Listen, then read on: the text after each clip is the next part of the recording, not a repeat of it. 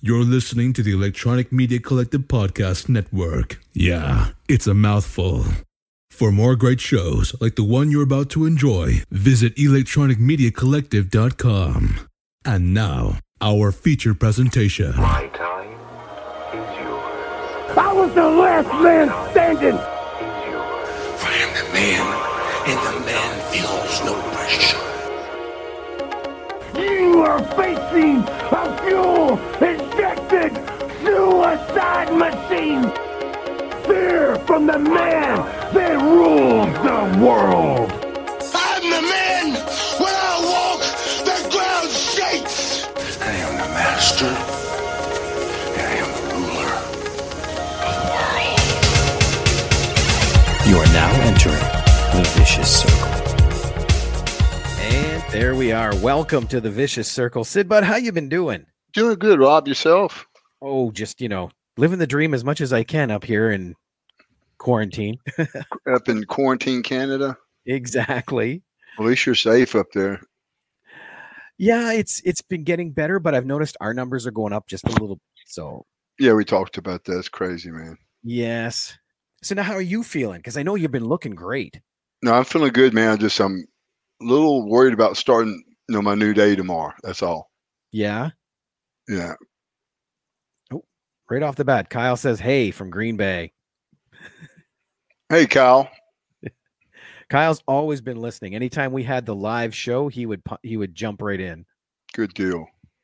And then Stephanie Line, she did a comic book for us for our Comic-Con CK Expo. Okay. She did all the art in our last issue. So she's an amazing artist. Wow, that's awesome. Thanks. So you said you've got your day tomorrow. What's going to be different about your day tomorrow? Well, I'm going to really start trying to push myself forward past this hernia surgery now. I'm going to start, we talked a little bit about it, I think, yesterday or today, where I'm going to really start pushing the weights again. And this is something I know, and I tell everyone I talk to, is that when you've taken a little time off or whatever, for whatever reason, it was just time off or injury or whatever, don't try to go A to Z, because especially at my age now, we're going to get to a burnout or injury faster than we want to. So I'm going to just hopefully get into a groove tomorrow and start pushing forward and see. Of course, when I diet like I do too, Rob, one of my goals are, and it's going to be hard to determine where my strength is, but I like to get as much strength back as I can, even at a low weight versus the higher weight, and that's hard to do. So, but I'm really looking forward to see what this muscle memory is going to help me with, and but again, I'm a little anxious about it as well. Yeah. Well, we talked a bit too. Like you've conditioned yourself so much that it's going to be a bit easier to come back than a normal person. What's the first thing you're going to look at? Like, is it going to be cardio, or is it going to be more physical? I'm going to always look for cardio first, because if you got your cardio, the weight stuff and I'm going to start tomorrow with a little footwork. I'm not going to try to do so much to my calves and my front shin, those little shin muscles in front don't get cramping and stuff like that. My hamstrings and stuff like that. I'm going to start doing a few free squats tomorrow, and then I'm going to do a few in my Smith machine in my garage, and then just try to set this up to where if everything clears up here in the next few months, maybe I can actually get back into a real gym. That's excellent. Rich here wanted you to know you're a big inspiration for him. Hey, man. Thanks, Rich. And Gene said, "Hey, from Calgary. Any good memories from Calgary? And good luck on the surgery rehabilitation." No, a lot of good memories from Calgary. But ones that always stand out to me are the ones when I got to run across Stu Hart when he showed up to the arenas. That's when I was pretty new to the business still, and it's always nice to hear a guy of his caliber, and I'm not using this in a bad term, but an old timer. And I liked it when the old timers gave me credit or a little pat on the back. We're all looking for that, and those were my memories in Calgary. And then the good food and the things like that. And with Stu too, he's iconic when it comes to wrestling, especially in Canada. Right, exactly. Excellent. Let me see here. Where is this one? Sean said, once it comes up, come on, computer, don't argue with me. Any chance Sid will come back to WWE or AEW? You know what? I just recently started thinking about, I see how there's so many doors opening for people like myself, either be a manager or something like that. I think is where the business is too, Rob, right now. If a person might be able to get into a situation a lot easier than they were before, because when they open the doors back up, they're going to need a lot of new faces and people that are established like myself. So that's never out of the thought process for me, but it'd be interesting to see how things go. Yeah, because you see Jake in AEW, Right. And then, like you said, they're going to need that push, that familiarity that'll draw people back in. Well, it's going to be a tough deal when things do open up. They want to be able to roll. You know what I mean? Because we talked about before too, Robbie and myself, is that I believe when things do open back up, it's going to be easy to do business in the beginning because people are dying to get out. But then after that flood is over, what do you do after that? So they're going to need to really keep it going for a while. Exactly. People are just, starving for entertainment of any kind. Right. Here we go. Michelle wants to know, who's your favorite current wrestler and why? Honestly,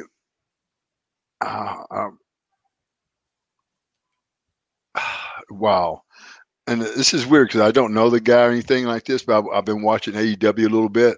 I did notice the other night on WWE that they've made a few changes with the camera angles, which makes things look a little better than they did. They're filtering in a little sound and stuff. But again,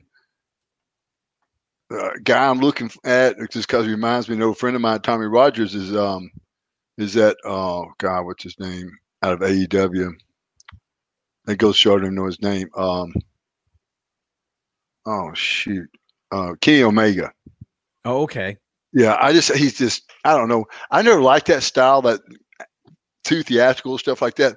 But all those guys in that territory work their butts off, but he really works his butt off. And because it's a little old school, it's sort of fun to watch. Very cool. This person has a question. I'm not sure. Question for Sid. Who was Doink the Clown at the 97 Slammy Awards? And what was Vince's plans for the Slammies? Was it a relaxing night off? You know what? I don't remember much about the Slammies, Rob. There were so many Doinks too. I don't remember all of them. So I don't know the answer to that question. Yeah. I don't remember Doink at 97 Slammies at all. I don't either. Oops. And here we go. Rich said, you're welcome, Sid. Thank you for all the best matches to this day, whether it was WCW or WWE. He watches them religiously. Well, thank you, Rich, for that comment. No, I enjoyed myself in both territories, and I hope that I did give people some memories. Oh, I have no doubt, because I even when you talk about your favorite match, and this guy's going to ask a question, what was your best match that you liked? That match to me is iconic, the one that you mentioned. Right. So which one do you consider your favorite out of all of them? Rob, I'll tell you, is I go back to a couple, 3 or 4. One, when the match with Sting with I didn't know the finish. The other was with Bigelow when we were on a tour over in Europe. I can't remember all the towns. I think we ended up in Austria, but we just tore it down, and it was such a bleed over from that's when I think that was sort of the beginning days of getting off the whipping post, Mm-hmm. Then it was getting off the whipping post with Vader, and then it would be with Shawn. Again, Shawn was like I've explained it many times. He was a really good guy to work with. He was giving, not selfish, at least with me. And so that made the match. And then what I think I really accomplished that night, and that was taking the belt from the WWF. It was just all because of my ability to do the things I said I'm able to do, and that's draw money. And Chris pointed out something very, very true. Your facial expressions back in the day were awesome because you were able to speak without saying a word. Right. That's what I tried to do, guys. Now, I like, that's something I want to be able to do, is I want to be able to milk something for as long as you can. And I always consider myself a pretty good interview. So if I knew I was going to get to a good interview, but if I could take a while getting to that, that just made the interview much better. So, and guys, that didn't happen overnight. That took me a long time to figure out all those things, body language, facial expressions, letting people, and this is a word I think is overused, but it does show up sometimes right here in psychology, when I could just sort of stand there, then all of a sudden just look over to the side and the people go, oh my God, whoever I was walking towards, they go, please get out of the way. This guy's about to kill you, and I always wanted to make people believe that what I was doing was real. And I think I did that. How much of that did you control? Like, is before they would come to you with ideas and stuff, this is what we need you to say and all that. Were they ever guiding you as far as, facial expressions or anything like that? Is it no? No, I had to come up with all that. I came up with almost all my own interviews, came up with other guys' interviews for help them with their interviews as well. But again, I did all that on my own. Every once in a while, someone would suggest something to me, and I've already told the story. I never really used much of it. There was one time Vince did have a really cool little segment where I was at the Alamo Dome by myself and did a live interview for Raw, I think it was that night. That was the only time I didn't do it myself, and I think that was a really cool interview. So I give him that much credit. But everything else I can remember, Rob, I did it on my own, and that's something I talk about is you have to be a little bit of an opportunist, where I took advantage of those situations, and the reason I did this too, and I think about when I tell this story about how I took advantage of situations, it wasn't for any reason other than this. This business is at work, right? So I've got to try to talk or talk up the story or whatever like that, because it's all part of selling tickets. So I wasn't doing anything maliciously or purposely wrong to anyone. I was doing it to try to get myself over, and that's what I did. Just trying to get myself over. That's what you had to do in that area. And that's the weird part about wrestling, because you have to give, but you got to be sure to take too. Right. Exactly. Now I don't think I wasn't a giver like a lot of people, Rob. I was a taker, but again, no, you have to be able to do those kind of things. And I think that's what's wrong with the business today. There's nobody out there just taking off. But again, I think when you look at AEW, that's why the appeal to me is that you can see that people are able to take off and run at their own speeds, like Kenny Omega, that guy, Jack Striker or whatever his name is, that's being managed by Jake. You see, he sort of take off on his own a little bit. You know what I mean? He probably, of course, that's where somebody like Jake needs to really work with him and get him pushed up to that next spot, that next level. And that's what I'm sure Jake will do that. That's what his job is to do. But we got to think where Jake's level was. It's not that high. He wasn't a killer where this Striker guy is, and he's got everything it takes right now to do well in this business. As long as the company lets him do well and he takes advantage of the minutes he has out there and makes every minute count. I notice he goes to the camera a lot and talks to the camera, which is good. Just before you get there, think about what you have, already have in your mind what you're going to say. It could be something about that match. It could be something about the match next week. It could be your catchphrase, but everybody there is working real hard. Excellent. Now, we talked about how people from around the world are actually seeing this. Here's Donna. She's saying hello from Alabama. Hey, Donna. From there, we have Zorian all the way from Croatia. Hey, Zorian. Greetings to the master from Croatia. There was another question. Here it is. Question for Sid. If Hogan would have fought Flair at WrestleMania 8, would you have gone against Savage in some angle?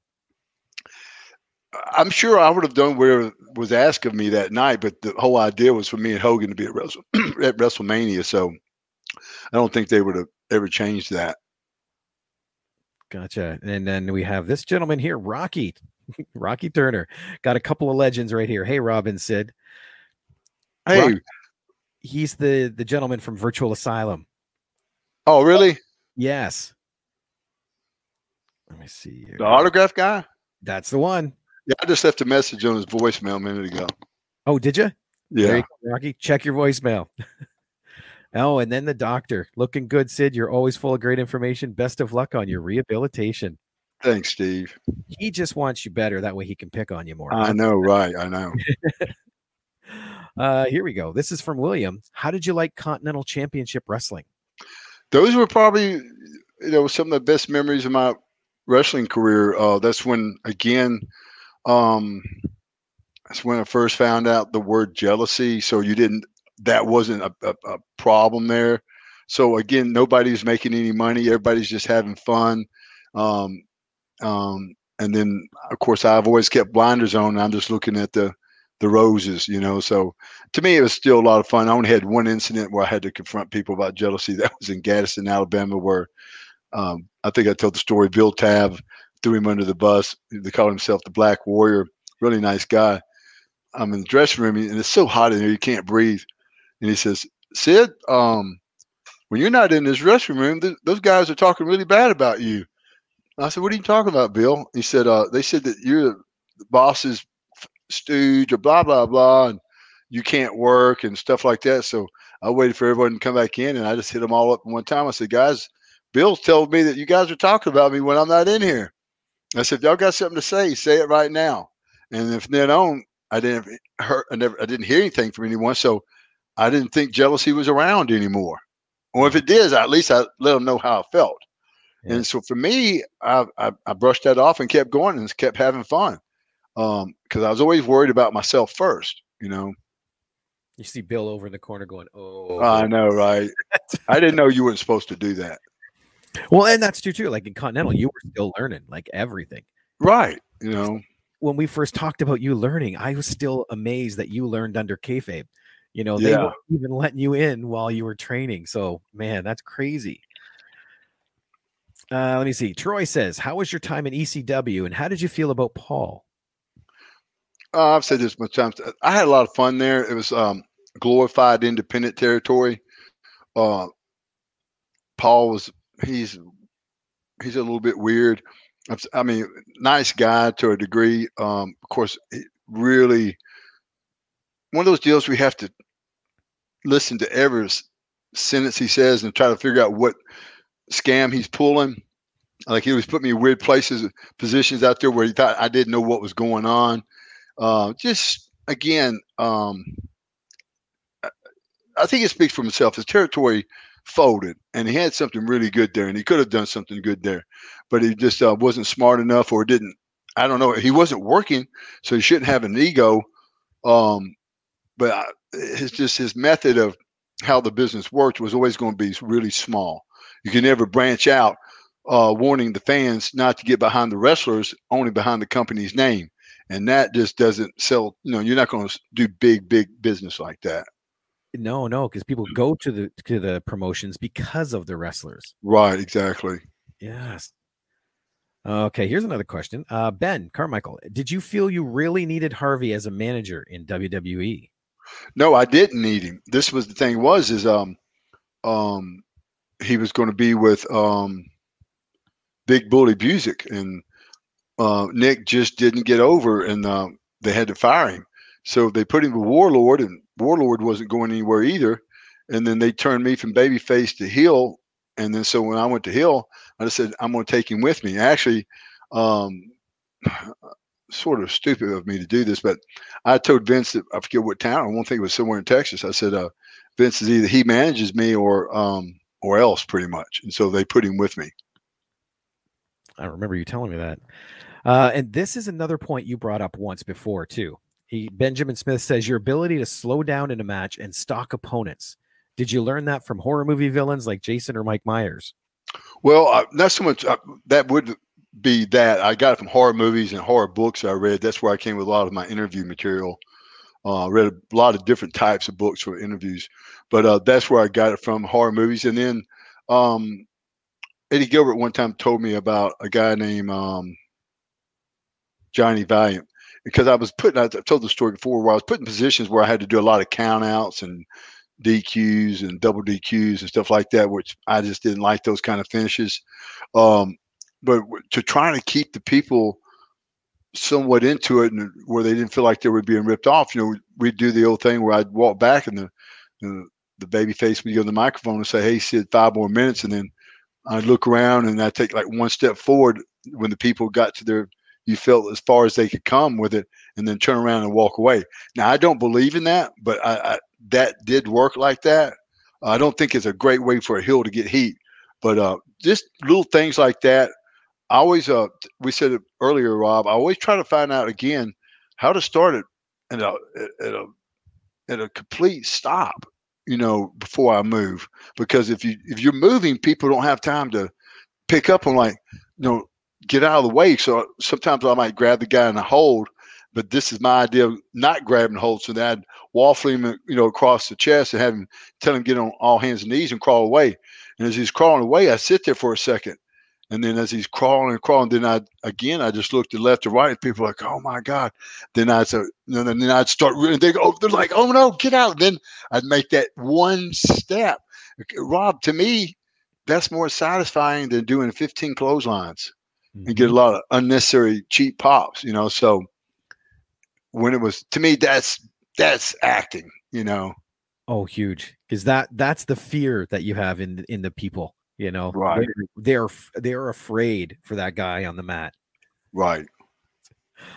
Oh, excellent. Eric has a question here. Eric Hines says, what title do you feel was the most prestigious, WWF or WCW? I don't know. I think for me, the WWF belt meant the most because that's where I did the most business. I could see firsthand results from being with that belt. WCW, they were on a downhill spiral. It was really just put on me. I don't even know why it was put on me. I didn't notice it. It didn't make a big difference. So the WWF belt probably meant the most. Is there a title out there that you wish you had gotten? No. Honestly, Rob, when I got both those belts, I never carried them with me. I made the ring crew carry them. I just didn't have room in my bag. I didn't want the extra weight. I just didn't think a lot about a belt. I didn't think it was necessary. Now, there's also the talk when somebody wins a belt, they're actually given a copy they can keep at home. Did you ever get those kind of belts that you kept at home? No. You weren't a big person for ring stuff, were you? Like things that came back from matches and stuff like that? No, not at all. Albert asks, when can the West Coast get you out here for a meet and greet? I was supposed to be there at the end of August. I forget where I'm flying into. Sounds like a Canadian town, but I just hadn't heard back from the folks. Okay. Here's another good one. What are your thoughts on Hacksaw Jim Duggan from Kevin? I tell a story about Jim Duggan. One is we got some things in common. He used to live in Titusville, Florida. That's where my grandparents lived. My uncle lives there today. I used to see him there all the time. But this is my story about Jim. I remember watching wrestling as I'm getting into wrestling and watching, WWF and WCW. Now I'm in WCW and I'm watching WF sometimes, and I see Jim Duggan on there, and I'm thinking, this is the thing about Lord Alfred Hayes. That's why I think he's one of the greatest announcers of all time, or commentators, or what do you want to put him as. But he'd always talk about Jim Duggan as this great human being and jovial and so much charisma and blah, blah, blah. Wow, man, this guy's really something, And then so I remember seeing him at my first live event working for the WWF. It was in Detroit at the Palace. I was doing fill in, I think, for Ric Flair for some reason. So I'm in the dressing room. He comes through the curtains back from the ring. I'm looking at him and I thought, wow, man. And I love Jim, so don't take this wrong way. I said, he's just a fat guy in horrible blue tights. They weren't like holding on to him. They were baggy. Ooh, So again, when people don't know how that WWF TV at one time, it doesn't do that today, but it made even a turd shiny, That was the interesting thing, I think, about the 80s and 90s, especially in wrestling. When you watch those people and you look back at them now, it's like, it seems so spectacular. Right. Man, that's, let me see here. Here's another one. Oh, from Clement. Big Sid, what's your real height? Right now about 6'6". 6'6"? Yeah. What did they always bill you at? Because I think it was 6'9". Yeah, that's what I thought, 6'9", because you were right up there with Taker. Yeah. Yeah. And it was interesting because I watched an older match. It was when you first came out as Lord Humongous, and Mark was there as the Mean Machine, I think it was.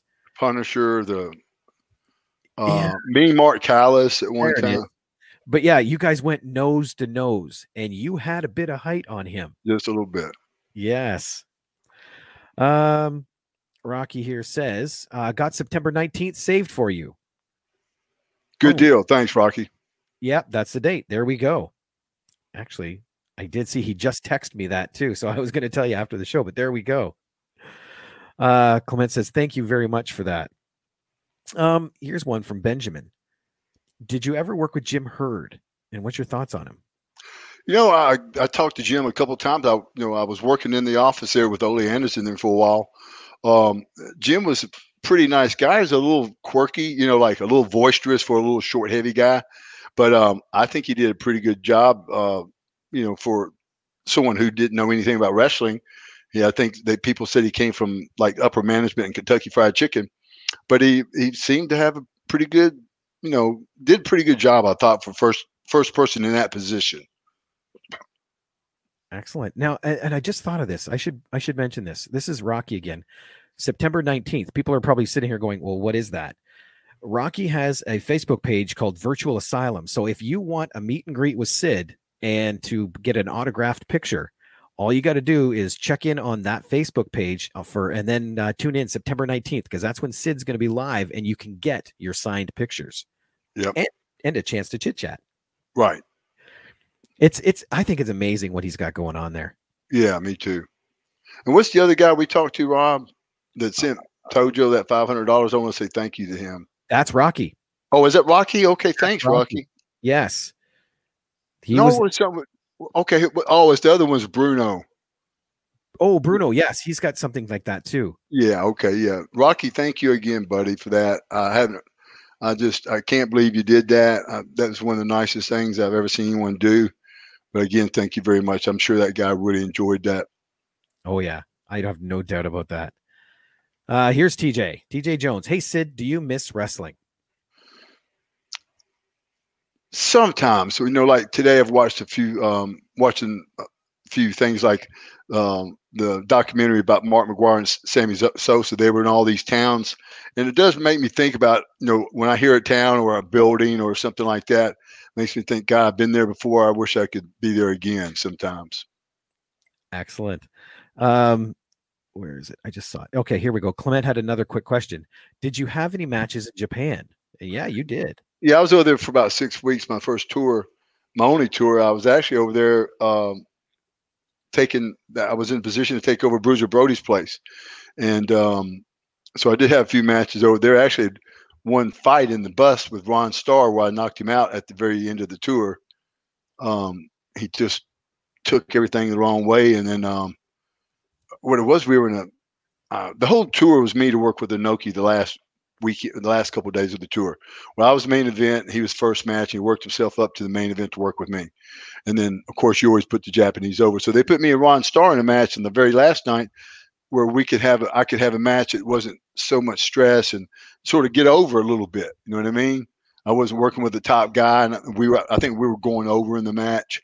And what I had seen from all these matches over there, there was no rhyme or reason. There was the language barrier to start with. And then, it wasn't like in a tag match, you waited for a spot to come in. You just come in and hit someone if you wanted to. And, well, that's what I thought, so, and I could have been wrong about that. But so I did that a couple of times, and we got back to the back or got in the bus. Ron Starr asked me what I was doing out there. And I just said, man, I was having a little fun. And he said, well, don't do that anymore. And I said, well, I forget what he said. And then I said, well, maybe if we're back on the same tour together, maybe they just won't put us back together and I won't have to worry about hurting your feelings or something like that. So he took a swing at me with a beer bottle, and then he missed, and I cracked him one time and knocked him out between the seats in the bus. Oh, man. How did you call a match with that language barrier? You just couldn't, Rob. You knew the finish. And the finishes were so long, too. I've talked about that before, too. They were like 30-minute finishes, which I was never going to get done correct. I just couldn't do that at that point. So, again, it wasn't. You go in and just for me, I was told just to club people and beat people up, and that's what I was doing. So, and then you knew what the finish was. And when they say go home, that's what you did, Here we go. Jimmy Sterling has, does Sid have the WWE Network at home? And do you ever go back and look at your old matches? No, I don't. I've got them all, most of them taped on VHS, but no, I don't have the network. I don't watch a lot of WWE anymore. It's just hard to, and it's just not exciting. It's just, again, it's too laid out, too scripted for me. I like to see, I like to see mistakes once in a while, not all the time, but I like to see some ad-libbing, more what wrestling's supposed to be. So I just haven't been able to watch a lot of it. Gotcha. You've been listening to the Vicious Circle podcast. Your host, Sid Udi. Co-host, J. Robert Bellamy. Additional research by Pete Marsh. The Vicious Circle podcast was produced by Two Cousin Road Trip Media, a division of JX3 Media Productions. The intro music, Omega Amigo, was by The Shaman. All rights to the podcast are held by Sid Udi.